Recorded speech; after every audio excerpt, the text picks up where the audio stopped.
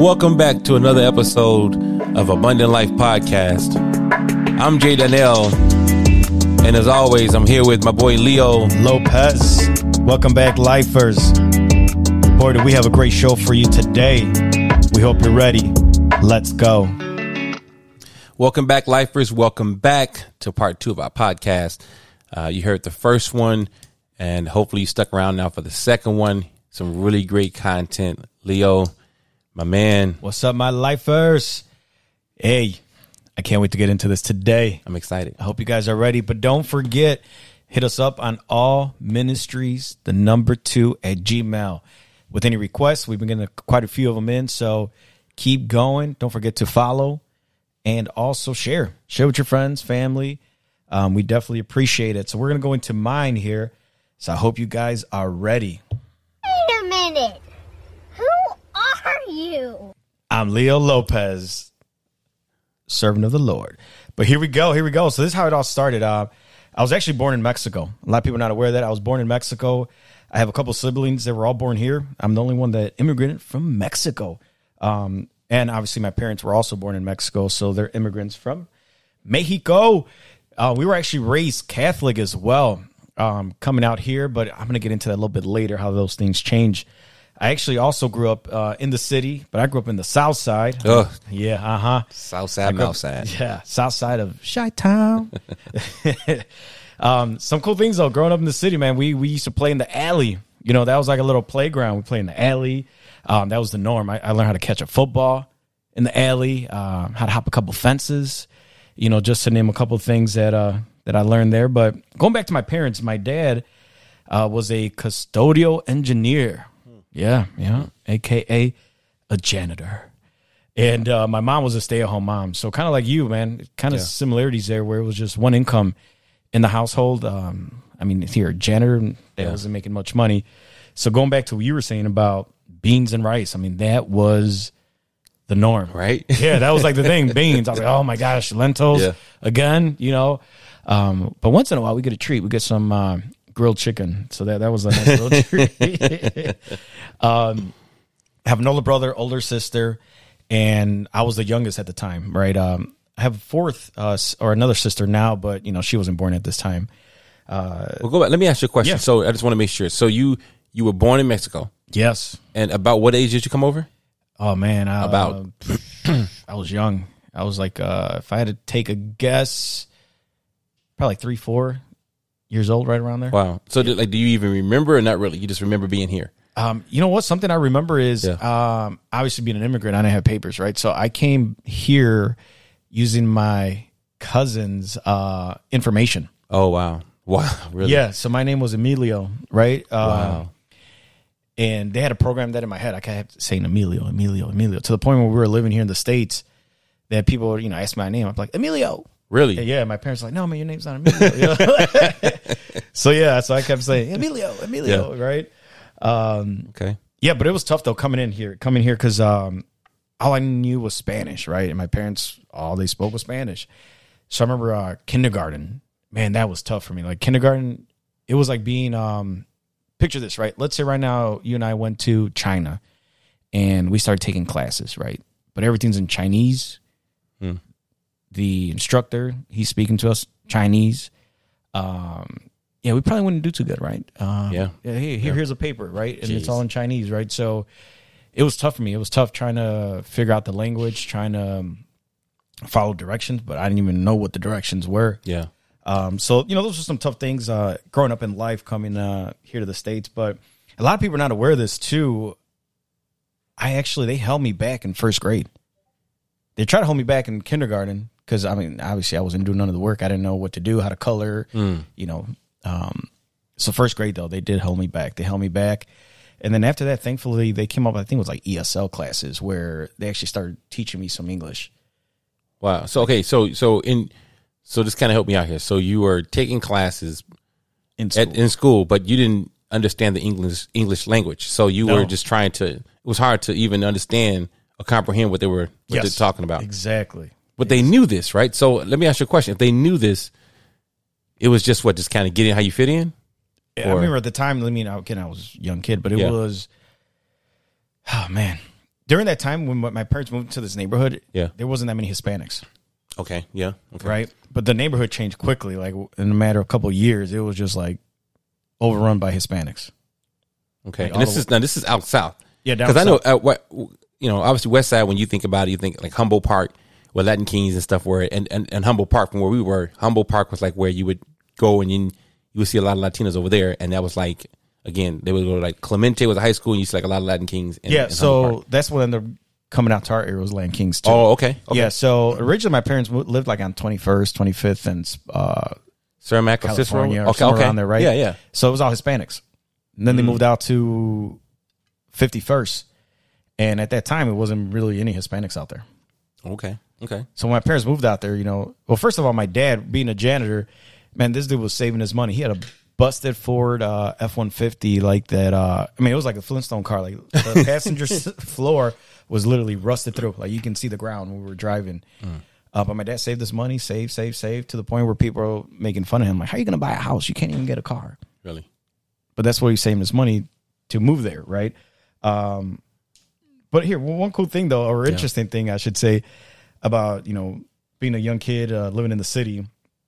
I remember in a city like Chicago, right? Yeah. I remember it was a summer day. I must have been like 8 or 9 years old, man. And I was walking home and just being a kid, all of a sudden I hear these tires screeching, like, skrrr, car taking off.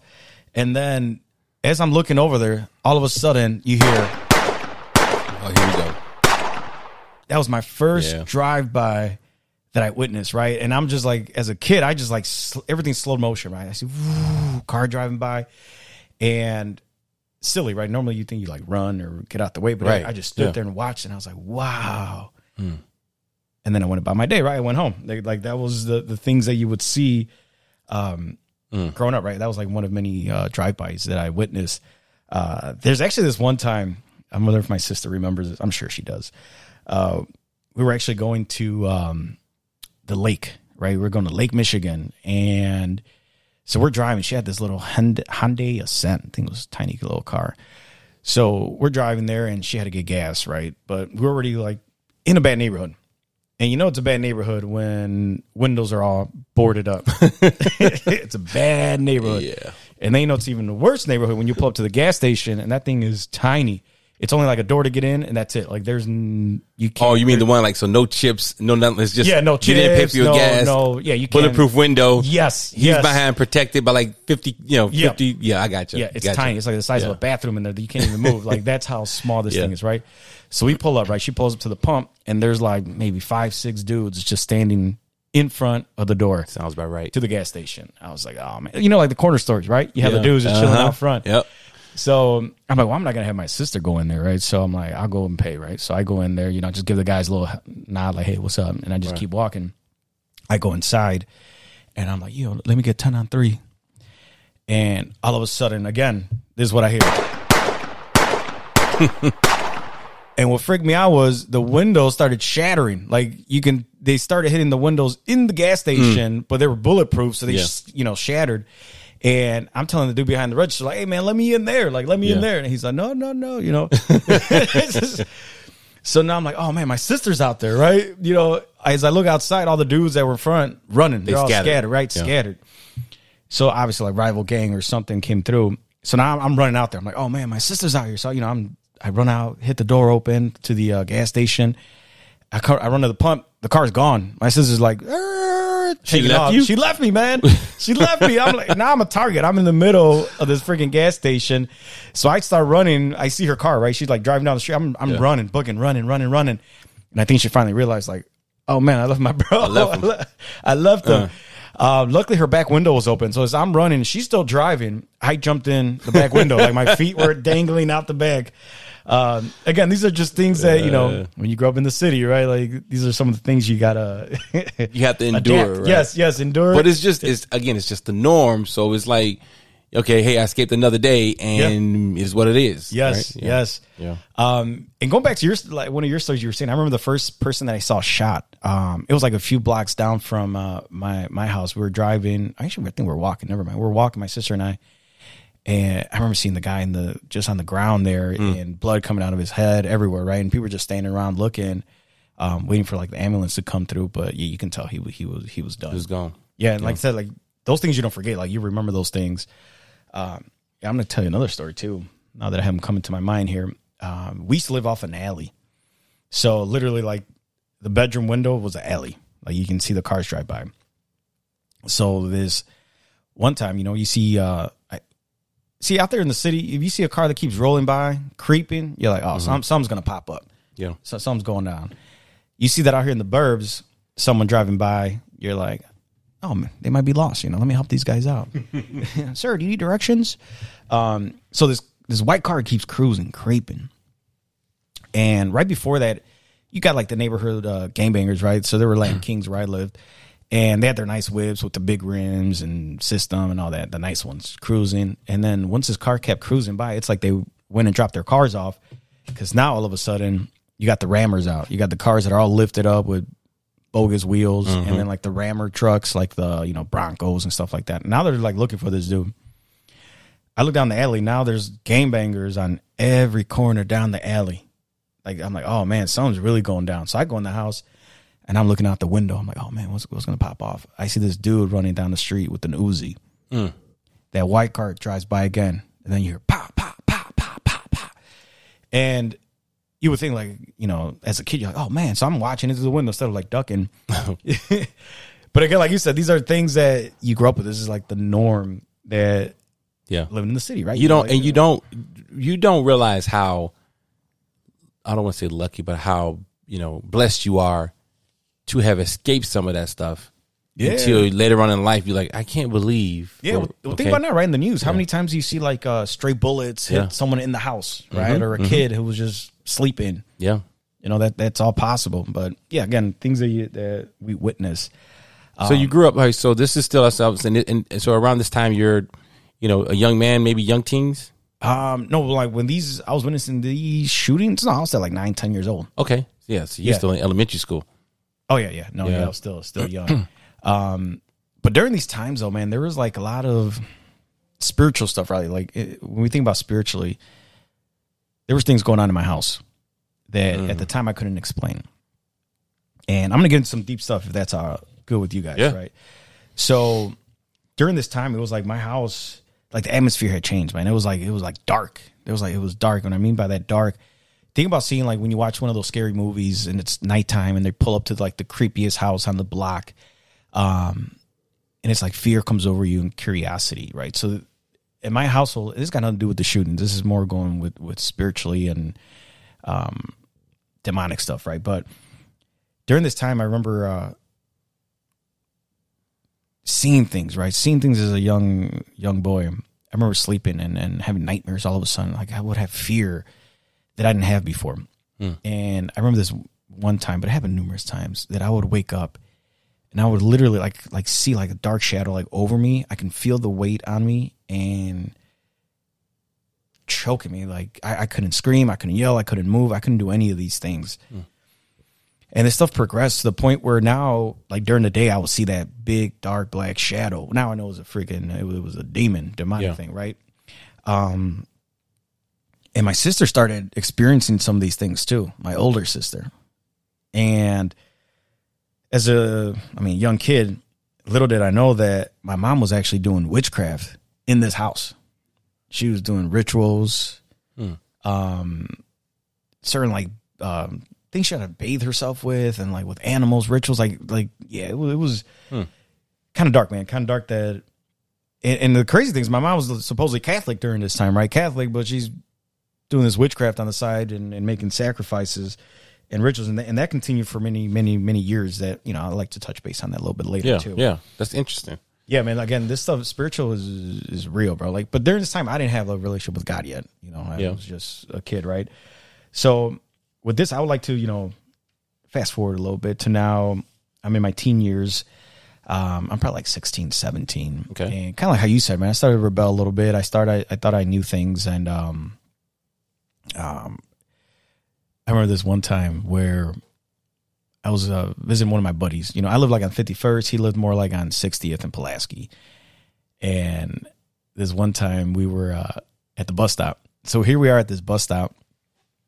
And we're talking, chit-chatting. Some other dude comes up and starts asking us, hey, man, what you be about, right? I'm like, what? Nothing, man. We don't claim nothing. You know, we good, man. We just waiting for the bus. Yeah. And he's all right, good, man, because I don't back down for no one. He starts throwing all these gang signs, and I'm all right, man, you know, whatever. So my buddy and I are talking, and this dude's just standing there. I guess he's waiting for the bus, too. And all of a sudden, this car comes up, and it's on the other side of Pulaski. And this dude has his head cocked to the side. So it was another gang starts yelling at this dude, throwing signs. This dude started throwing signs at them. I remember this ambulance drives by, and the the dudes in the car are like, that ambulance is for you guys. And then I'm like, wait, you guys? I'm, like, I'm not with you. Yeah, man, I ain't with this dude. Right? And all of a sudden, they're able to come through traffic, right? So like, skrr, they're flying at us. I'm like, oh, dang. So I look, I'm like, damn, poor dude. He's about to get it. I look over at dude that was next to us. He's gone. He's already running. But this car's running right at my buddy and I. We're like, oh, man. So you know what we did? We ran too. Right. Yeah, I ain't gonna sit there like I can. Hey, buddy, he's not with me. You know, no, man. Like, and that's where hopping fences, you know, came in handy. It's funny. It's like you learn to, you know, when things start happening, guilty or not, you just start running. Somebody else start running, you start running. Yes, like instinctively. Yes. You run, man. You run. Like, ask questions later. Yes. Okay.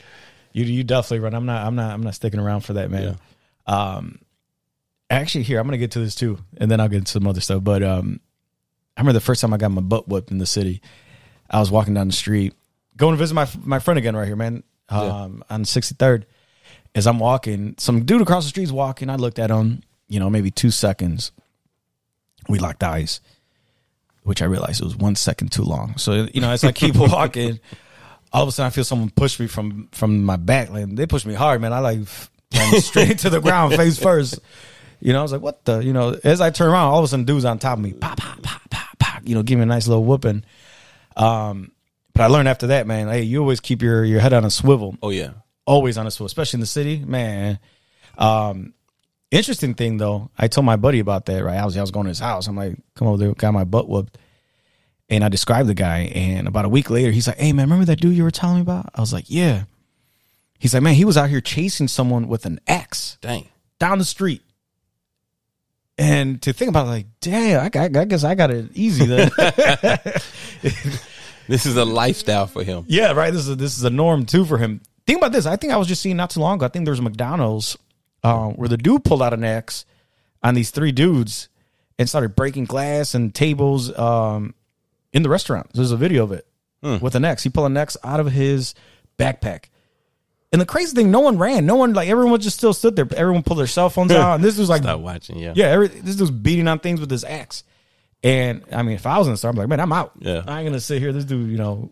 And you know what's crazy, too? I think some of the kids today don't know. If you know, city life is different because even for school, like, you have to, there's no, hey, I'm sitting in front of my house, a school bus going to pick me up and et cetera. You're taking public transportation to your school. We can live on the same block and go to 3 or 4 different schools in the same block. Whereas in suburbs, you all go to the school, in a school district, you go to this one school. And then the school bus picks you up and you jump on the yellow bus and you get to school. The city's not like that. City, you're taking CTA, the L, CTA, you know, parents dropping you off, or your latchkey kid and you're walking to school.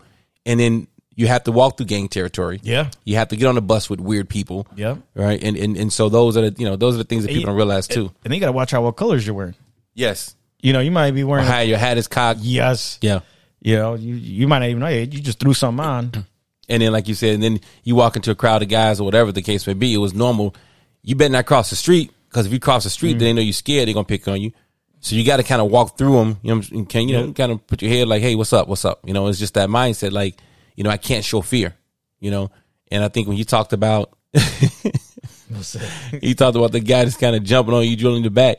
It's crazy because you have a lot of incidents, man. It's just, I'm telling you, city life is like it's a different atmosphere than being in the burbs. And this is not to praise or to you know, it's just a different, you know, it's a different life. Yeah. And when you grow up that way, you become immune to it. And it's just a part of life that's with you. That is. You know? So now you walk your dogs in the suburbs, you still got your head on the swivel, I'm right? still watching everything. Hey, what's funny is my man Jay right here, he'd be like, we'd be at work. He'd be trying to sneak up on me too. And I was like, I'm like, no, man, you forgot where I grew up. He's sneaking up on me, even at work. And then the neighborhood started getting really bad, man. Like, started getting really bad. So one thing that I appreciate my parents, they actually moved out to the burbs. At the time, I didn't appreciate it. Because I went from being in like all Hispanic school to mostly all white school, right? It was tough, man. I remember they moved out to the burbs. Well, first of all, there's like no corner stores. I remember we lived in a subdivision. I walked the whole friggin' subdivision looking for a corner store. Yeah, I learned that. Yep, no corner store. No, that's crazy. When we first moved out to the burbs, it was like my wife's like, okay, so now like where the stores at? Where nothing's open late, and in the city, it could be 3 a.m. Something's open. There's always a corner store. There's always a liquor store. There's always a restaurant. 24 hours. There's always a place you can go. Yes. The suburbs is not like that. Yes, yeah. You're right. No, you're right. So I remember like now being out here in the burbs, right? So it was tough, man. It was tough trying to make that adjustment. Especially, like where you feel like you're an outcast in a sense. I feel like I didn't fit in. And everyone, in the burbs, in school, everyone had a nice car. Everyone had nice clothes. And again, my dad being a janitor, my mom not working, it wasn't like that. I didn't have the nicest clothes. I had some hand-me-downs. And my brother, I had an older brother, and I would wear some of his stuff, and it was so baggy. Like, it was just like, that was not for me. It was just huge. But, hey, I did what I had to do, right? And I remember in school, I remember, like, it was just like, again, everyone has their cliques, right? So we all go through those things. Everyone has their cliques. But during this time, I remember being at home, feeling like, who am I? Like, what? Do I belong here? Do I not? And kind of what you were saying, man, during this time, I don't think people know this too. For me, I started having these thoughts of, why am I doing here? What am I doing here? Do I even belong here? If I was gone, would anybody even notice? Yeah. And then I've had like these suicidal thoughts, like replaying in my head over and over, and it's just, I believe right now, even the youth, there's a lot of suicidal spirits out there, that are capturing the youth right now. Yeah. And I think we're taught real quick here. We're taught that's taboo. Like, again, growing up, to talk about something like that, it was weakness. Yeah, okay? You're right. You're absolutely and so right. you don't want to talk about it. And, but it's real. And it's nothing to be ashamed about, because it's a spirit. It's a spirit. And I agree. I think right now it's even more relevant than before. It's the presence is stronger, where a lot of young people are dealing with suicidal thoughts. Yeah. And not being accepted. Yes. Insecurities. Especially with like social media right now, right? It's like everyone's got a better life, and everyone's got doing this, doing that. And if you don't meet up to these standards, then you're a failure. Or it's like these fake expectations, right? That we didn't even have growing up. That it's all over the youth now. So let me ask you a question. So then, right about this time, now, are you even aware of God, who God is? Are you cognizant? Is this... No. Okay. No, not at this time still. And this is about high school? Yeah. Okay. This is now I'm in high school, and, the enemy was trying to work on my head, right? But God had a different plan, but it took some time, right? So after this, I started doing drugs. I started getting into drugs, right? I started smoking weed. And it's always who you hang out with. I started hanging out with the wrong group of friends, man. Some of these friends, I remember this one time we went to like this little club called Zero Gravity, and we were leaving, and man, they had a bottle of water, and it was like maybe a quarter of the way filled. And they're like, "Hey man, you want some peyote water?" I'm like, "Oh man, sure." What, like, is it purified? No. I'm like, all right, and they're all like giggling, and I'm like, all right, something's up. What's up with this peyote water? They're like, man, it makes you feel good, So they took it, right? So the crazy thing is, they only took a cap full, and you can, caps are small. They took a little sip. They all took it in the car as we're going to my house. I'm like, all right, you know what? Let me take a little bit. Let me try it. So I tried it. We get to my house. I don't feel nothing. And, they're all like giggling, like, oh my gosh, it's kicking in. And it was actually a hallucinant. Like I remember I went to the bathroom, and my curtains were like moving left and right and circles. I went back to my room, and they put a movie on. It was Hellboy back then, the movie. And man, this movie, like, it seemed like in 2 minutes it was over. And then we replayed it again, and it was like over. But again, being with these kids, and they're doing these drugs, right? It went just from smoking weed to trying some peyote water that I didn't even know. And think about how stupid that is. Like, here, try it. Oh, okay. Right? You know what I'm saying? Like, all right, cool. And then I ended up getting into dealing drugs, right? Again, having my dad be the only provider at the house, we didn't have things, right? Yeah. All my friends, obviously living in the burbs, they had nice things. I didn't. So I wanted those things. So then I started dealing drugs, right? So I'm dealing drugs, drinking. And there was a lot of things that happened with the family as well during that time that I won't even get into right now, but I had like hurt too, pain. I had a lot of anger at the time. I won't forget this one time I was dealing drugs. A new person I was dealing to. I met him at a certain location. I popped the trunk of my car. I'm like, all right, let me get this stuff ready. At this time now I'm selling what people know as Molly or ecstasy too. Okay. And I remember I had my hood pop, or my trunk, I'm sorry, and dude just ran up on me. I got startled. I'm like, whoa. He ran up on me, pulled up a gun, put it right to my head. Mm. And instead of being scared, I was like I had so much anger. I already had anger from other things. I had anger there that it didn't faze me. I was just so upset that like, wow, you just doing this to me like that, huh? Doing it like that. Yeah, grabbed the stuff and ran off. And I got in my car. I actually tried to run him over. I was, then I stopped, right? Because I was like, man, this is just nuts. So I actually stopped selling for a little while after that because I'm like, man, this is nuts. I'm about to get shot over a couple of pills. Over right? what? Yeah, exactly. Right. Like is my life worth that? Right. I'm going to fast forward now to my early 20s. I actually ended up getting a good job. I got a pretty decent job.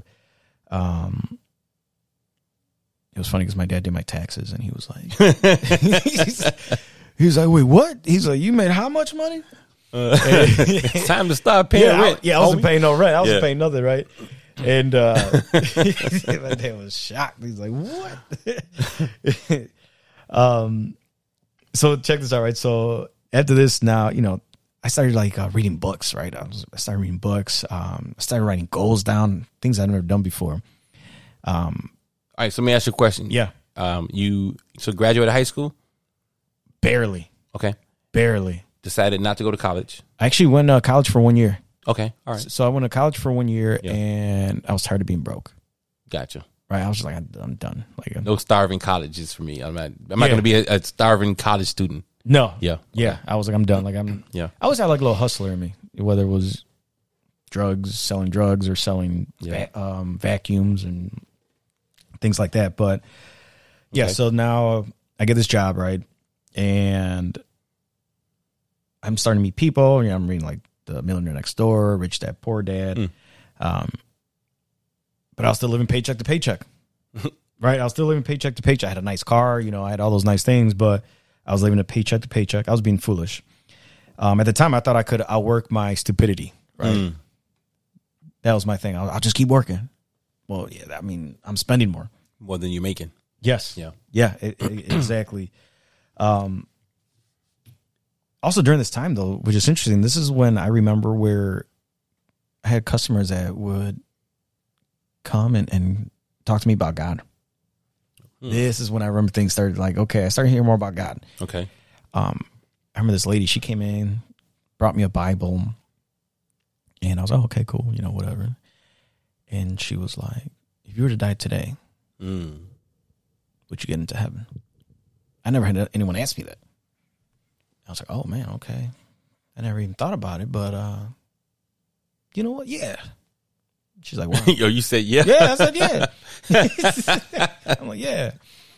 Okay. She's like, oh, why? I said, the obvious. Well, I don't rob. I'm a good person. So what's a good person, right? And that kind of stuck with me. I don't remember exactly what else she told me after that, but she said, "Leo, go to hell." Yeah. And I'm glad. That's an inside. Yeah, that's an inside. But I'm glad God didn't take my life at that point because I'd definitely I was doing all the bad stuff, fornication, I was doing That's the crazy thing, man. Like when you look back for real, it's a because a lot of times I knew I was teetering or playing around with God. I was like, all right, well, Lord, I'm gonna get it together tomorrow. I got him, and then today I'm back doing my own bid, and it got to a point where it's like, you're playing with God, like just give me mercy, and His mercy is great, man. His mercy, yes, right? Because everyone doesn't have the mercy, and I mean His grace and mercy, man, is Man, it's unspeakable. Like, yep. So to be here today, go ahead. You know, you're right, man. Yeah. I'm glad I'm here today because, man, whew. So then, you know, I had some different customers come out and invite me to churches, right? But I never went. And I went about my life. You know, I went about being selfish. I was very boastful too. And some would call a player. You know, I used to be good with words, and I read books on that too. Believe it or not, a lot of people don't know that. Oh, really? Yes. So you read books on how to be a player, how to be a pimp, how to persuade women. How to persuade women. Okay, all right. How to persuade women. But here, talking about women, I remember January 7th, 2012. I see he's taking his time with this one. He's thinking like, okay, I want to make sure I say this right. Go ahead, man. Yes. I actually met my wife that night, right? January 7th, 2012. Okay. I wasn't even planning going out that night. My best friend at the time dragged me out, but he's like, come on, man, we got to go out. I'm like, no, man, it's cold out. It's freezing. You know, like, ain't nobody trying to go out right now. And I'm like, and he wanted to go to a country bar. And at that time, that wasn't my scene. Like, my scene was like going to clubs. My other friends, you know, we say we popping bottles with models. That was like our thing. We used to feel cool, right? Because we used to have like VIP. We walk right in. So we felt, you know, we thought we were big shots, but we weren't. So yeah, he drags me out that day. He's going to meet some girl that day. He's like, come on, man, just come out. And I was going to be like the third wheel. He's supposed to meet some girl. But I'm like, all right, fine, let's go. And so we're by the bar, and I remember looking at the dance floor, and I see this girl, like the light hit her at the right angle. I was like, wow, man, this girl's beautiful. And she was with her friend. They were on the dance floor, but they weren't dancing. Like, this is a country bar. They had like a riding bull and all that. And little did I know, her best friend dragged her out that night because she wasn't going to come out that night either. So then, you know, I went over there, had a little conversation with her. And then started using what you learned from the book. Right? Yeah. Okay. Yes. All right. Yes. Well, it worked out because I started talking to her friend first. Normally it says, you know, in this book, it says, you know, you don't talk to the main one you want. Yeah. Because she's used to getting all the attention. You talk to her friend. Okay. Take notes, guys. If you're still single, take notes from the book. That one's free. Yeah, that one's free. $99. No, yeah. So that worked out perfect. Yeah. So, and then I had a conversation with her. We ended up talking. She gave me her number. And at the time, you know, I was still a player, right? I was talking to one or two other girls, and I mean, she was no angel. She was talking like 2 or 3 other dudes. I remember that too. But we had this connection, right? I remember we were talking on the phone for hours, man. And it was just like being in like school, like, you know, I fall asleep talking to her on the phone. Like, that's how much we would be on the phone. But it always seemed like something was always trying to break us apart. Always. Like, it was just like our first 8 months of being together. Man, it was difficult. It was tough. And during this time, like I said, I used to go to clubs a lot, but I was like, man, there's got to be more to life than just going to the clubs Friday, Saturday. You know, like, there's got to be more to life than this. So I was fighting that battle. And like how you said, it depends who you surround yourself around. Yeah. Right? All my buddies want to go out drinking and clubbing. And I met this beautiful woman, and I was trying to do right, but I kept sliding back to this other life. And I remember we stopped talking for a couple months. I don't know if people know that or not, but we stopped talking, and I missed her. Man. I missed her. We did like silly things, played basketball, did all these little things that I didn't do with other women. And I remember I shot her a text. I texted her, and I was like, hey, I miss your smile. And being my wife, who she is, she replied back like, what girl did you bogus? Which girl did you dirty, huh? So now you're running back to me. Yeah, okay. Exactly. Yeah. All right. And it wasn't even like that. I like truly did miss her. So it took some work, and I'm glad though. We got back together, and so now this time, again, keep in mind, I'm still a little selfish. I'm still, you know, I was all about working. So a lot of you is the same. The only difference really is you think you may have run across the love of your life. Yes. And now you're making more money than you've probably ever made in your life. Yes. And so now that money right now is just driving you. Yeah, exactly. Okay. The money was driving me, right? Because growing up, I didn't have it. Yeah. Right. Yeah. So my excuse was like, I got to do it. I'm not going to live like my dad or my mom. I'm not going to worry about bills. Yep. I'm not going to worry about those things, right? That's all we heard. We couldn't do nothing because of bills. Yep. There's no money, right? I couldn't get a Happy Meal because there's no money. Yeah. You know, we didn't go on trips because there's no money. That was like my whole life growing up. I'm sure with you too. There's no money. There's no money. Yeah. Right. So we got happy when we got pizza. Oh, a pizza night was like celebrate. Come pizza. on. We had a song. I hate to cut you off. We had a song. It would be, we won't, I mean, gee, I'm going to sing this crazy song. We want some Pizza. We want some Pizza. We want some pizza. As kids, right? But that was a celebratory light night for us. If we were getting pizza, it was like, something besides beans, rice, cheese, peanut butter. You know? And that flavor was so good because you're so used to just eating beans. Like anything else tastes so good. Yeah. I'm bringing some pizza, man. Don't worry.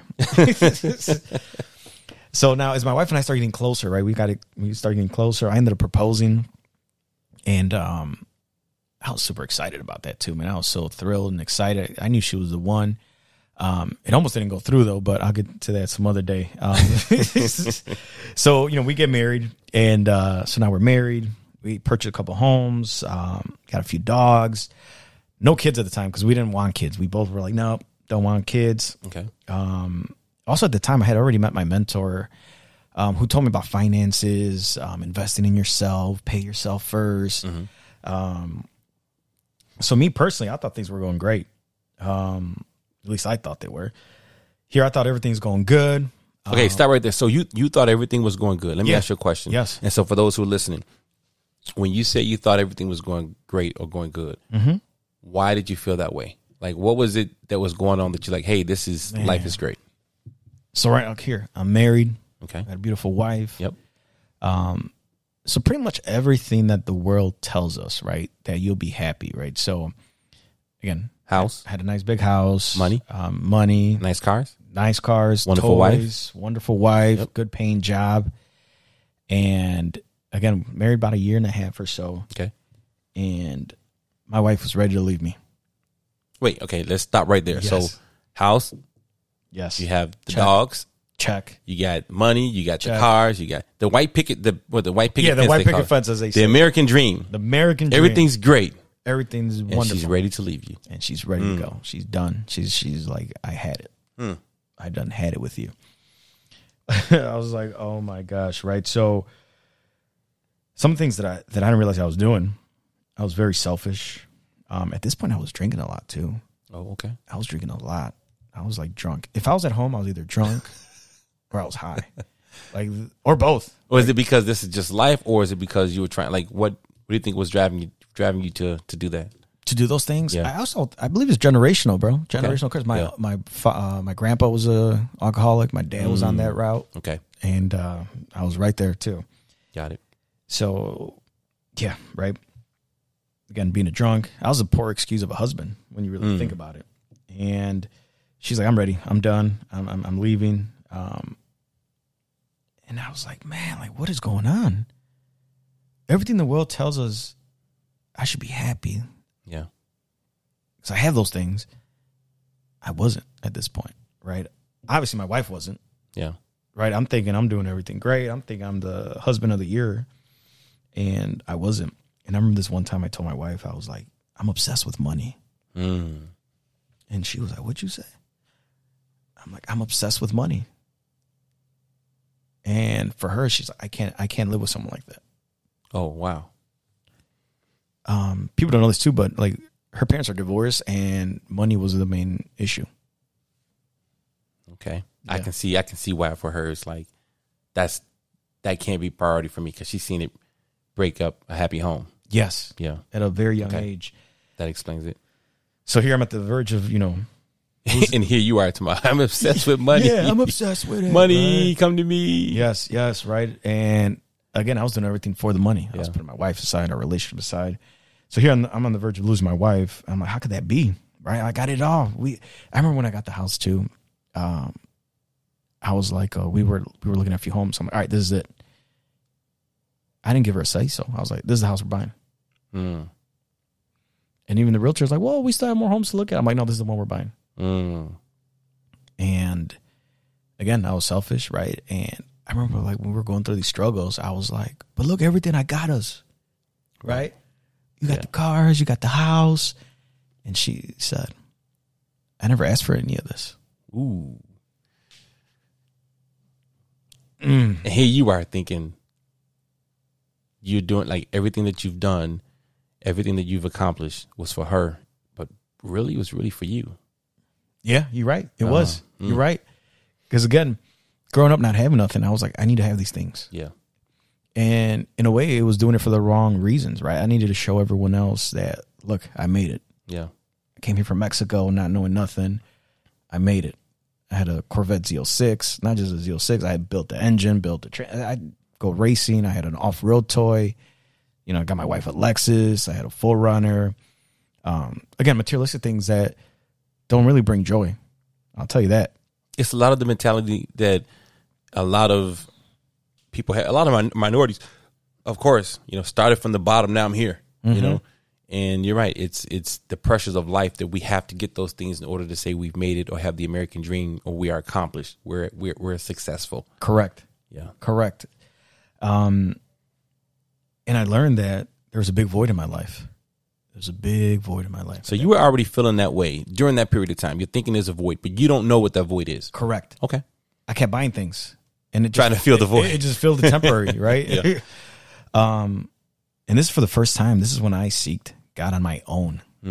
Not someone telling me. This is me on my own. Obviously, I was at a very low place. Very low place. And that Bible that I never opened, guess what? Yeah. I opened that Bible. Tell me about the time, not to cut you off. I know there's a time I want the listeners to hear. And if you're going to get to it, you can stop me. But there's a time that I think you reminded me about. Tell me about that time that they told that you heard that voice. Yes. I'll get to that. Okay. I'm going to get to that. Good. But thanks for bringing that up. Yep. I'm going to get to that. Good. So at this point right now, I'm seeking God. I'm reading the Bible. And I remember I read this verse. It says, enjoy your wife in her youth. Yeah. Enjoy your wife in her youth. And I don't know if you remember, man, we were at work. And you had said that verse. I do remember. I do. And I was like, wait, what? Yeah. You know, in my head, I don't even know if I expressed it to you, but man, I remember. You did. Oh, I did. Confirmation, yeah. Okay, that was the count. I'm like, out of all the verses in the Bible, that one, right? And I just read that one. That one's like stuck with me. And I don't know if I told you this, but Eddie O, who worked with us, he walked by my desk. He was just walking. He's like, enjoy your wife and her youth. You know how he talks. And I was like, what the? I was just getting slapped left and right with this verse. And I'm like, okay, God, I hear you. Right? I hear you. Like, all right, loud and clear. I wasn't doing that, though. I put my wife on the side burner. I'm not happy to say that, but it was me, right? And there's this verse I want to read to you guys that I want to share. It's 2 Chronicles chapter 7, verse 14. Check this out here. It says, then if my people who are called by my name will humble themselves and pray and seek my face and turn from their wicked ways, I will hear from heaven and I will forgive their sins and restore their land. And thank you, Lord. He's been doing that for me, you know, but it's also been part of me, right? I'm not saying that things change instantly right away. Not overnight. It was a process. I did start to build a relationship with my Heavenly Father, and obviously all the glory to God because He saved my marriage. If it wasn't for Him, I would not be married right now. Guaranteed. So I'm definitely a Christ follower. I still struggle with drinking, though. I was still drinking, getting high. I actually started praying to God. I'm like, God, help me. Like, help me with drinking. Let alcohol just taste disgusting to me. And this one time, my wife and I were on a date. You know, I'm trying to like get things back in order, so we're on a date. And she knew I wasn't trying to drink at this point. And she ordered a glass of wine, and she's like, go ahead and get a beer. I'm like, no, I'm fine. She's like, no, it's okay. You're with me. I'm like, all right. So I ordered the same beer I used to normally order. Drink comes. I take a sip of it. I'm like, oh, what the? I'm like, oh, I'm going to have to get another one. And she's like, oh, it tastes that bad? I'm like, yeah, that something's wrong with this. She takes a sip, and she's like, what do you mean it tastes fine? So I'm like, what? I take another sip. I'm like, oh, this thing is gross. And that's when I realized, I was like, wow. I'm like, thank you, Lord. I'm like, thank you. Wow. Thank you, right? And I'm going to get to the story now you were asking me about, right? So my wife was on vacation with my sister, and I was getting high. I was smoking, and I started feeling guilty. I was guilty. I felt guilty of smoking, and I've done this in the past where I was like, oh, okay, I'll stop next week. You know, I'm over here negotiating. And same thing where I was like, oh, I'll stop next week. And I heard a voice as clear as you hear mine. And keep in mind, no one's home. I hear, you fool. You won't make it past tonight. I like, what? I had fear over me. I was like, I threw everything away. whatever weed I had left, hitters, whatever paraphernalia I had, I threw it all away that day. That's the last day I smoked. You fool, you will not make it past the night. Yes. Right? Don't we all have those thoughts of tomorrow, next week? Hey, you know what, God, I'll do it later. And sometimes we're not promised tomorrow. We're not. We think we have all this time. Wow. Right? And I needed that. So at this point now, my wife and I are, we're seeking churches, right? Yeah. I think she started noticing a little bit of a change in me. So we went to, and she's Greek, or she was Greek Orthodox. Okay. So a lot of her stuff, I went to her church that she used to go to, and I didn't understand anything. Everything was in Greek. And I asked her, I'm like, hey, what was that about? She's like, I don't know. I didn't understand half of it. I'm like, then what are we doing? What are we doing? We might as well go to a Chinese church or something, right? Yeah.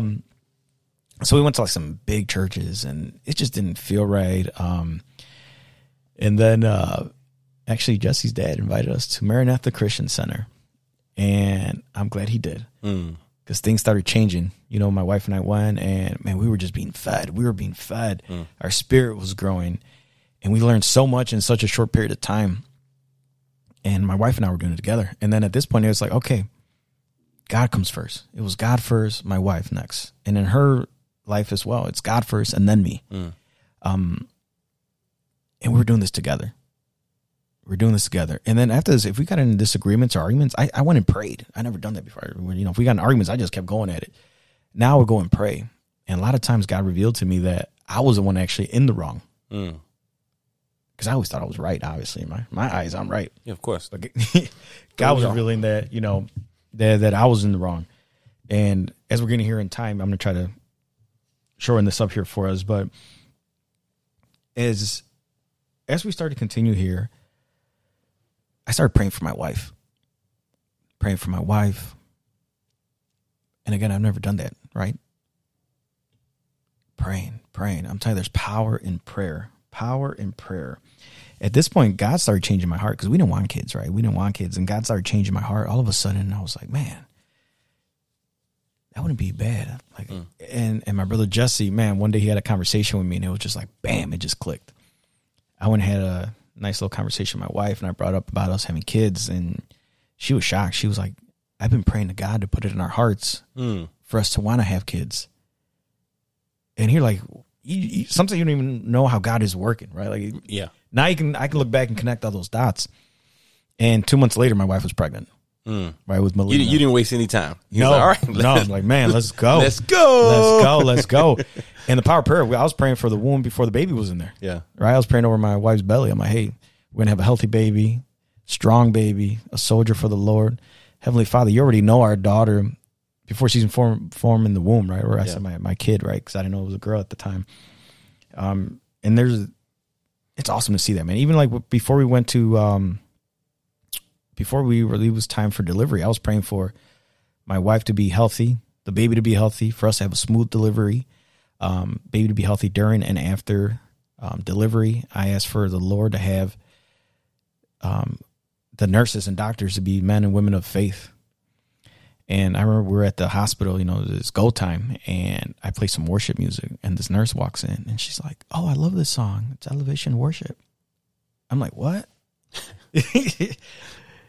And I'm like, you know this song? She's like, yeah. Oh, she's like, oh, wait till the other nurse gets in here. Oh, wow. Hey, that's what's up. You got some people that's on one accord. Yes. Yeah, that's what's up. And, and I'm talking about praying for those things, right? We pray for those things ahead of time.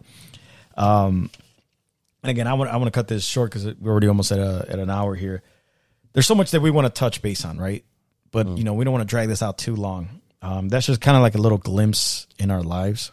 But I'll tell you this, since God's been in our life, I've been a better husband, better friend. And it's always work, right? Marriage is work. It's not like you get to a point, you're like, okay, I don't have to do anything. It is work.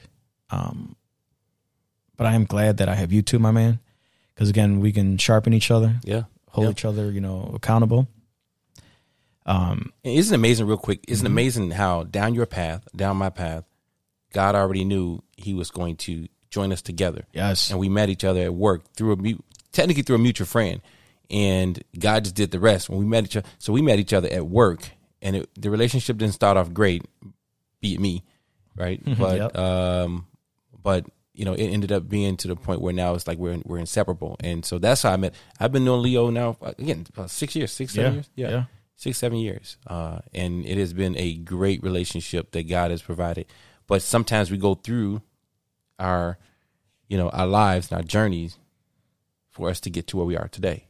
Amen to that. Yeah. You appreciate where you grew up, where you started, what you endured, what you've been through, because you understand that a lot of that helped mold you and make you into who you are today. Yes. Yes, it has. And I want to touch base before I forget on this. I was saying about my mom earlier, right? Doing witchcraft and all that. I remember one day I had a conversation with you and you were like, man, just pray for her. Pray for her. I'm like, man, did I not just tell you what she was trying to do to me? And a lot of times we think we pray is going to happen instantly. It doesn't happen in our timing. But I'm glad now to say that my mom has given her life to Jesus. She's thrown away all her witchcraft stuff. And now she's on fire for the Lord. And she's bold too. So pray for your family, right? I'm telling you, it might not happen right away. Yeah. But when it does, you're like, wow. Prayer makes things happen, man. It does. And in the spiritual realm, it moves things. And I want to get another podcast another day where we talk a little bit more about like some deep stuff too, right? On that. Oh yeah. But folks, again, I want to thank you all for listening. Don't forget, Lifers, all ministries, the number 2 at gmail.com. Let us know if there's something else you want to listen to or some thoughts you have. Again, I'm going to end us in a little prayer here for us. We want to thank you for listening, taking the time out of your busy schedule to listen to us today. So I'm going to start off here by, Heavenly Father, we thank you, Father. You get all the glory. We thank you for waking us all up today. We thank you for giving us ears to hear. We thank you, Jesus. I ask everyone that's listening, Father, you just bless them. You just fill them, Father, with your love, that agape love. We ask you, Heavenly Father, for peace over them, for protection over them, Father, at all times. We also ask you, Heavenly Father, to let them hear you. Let them listen. Let them be able to slow down so they can actually hear you. Because I know you're speaking, but are we listening? So I want to thank everyone for joining us today. Join us again next Friday. In the mighty name of Jesus Christ, amen. Y'all have a blessed day. Amen. Continue to live the abundant life.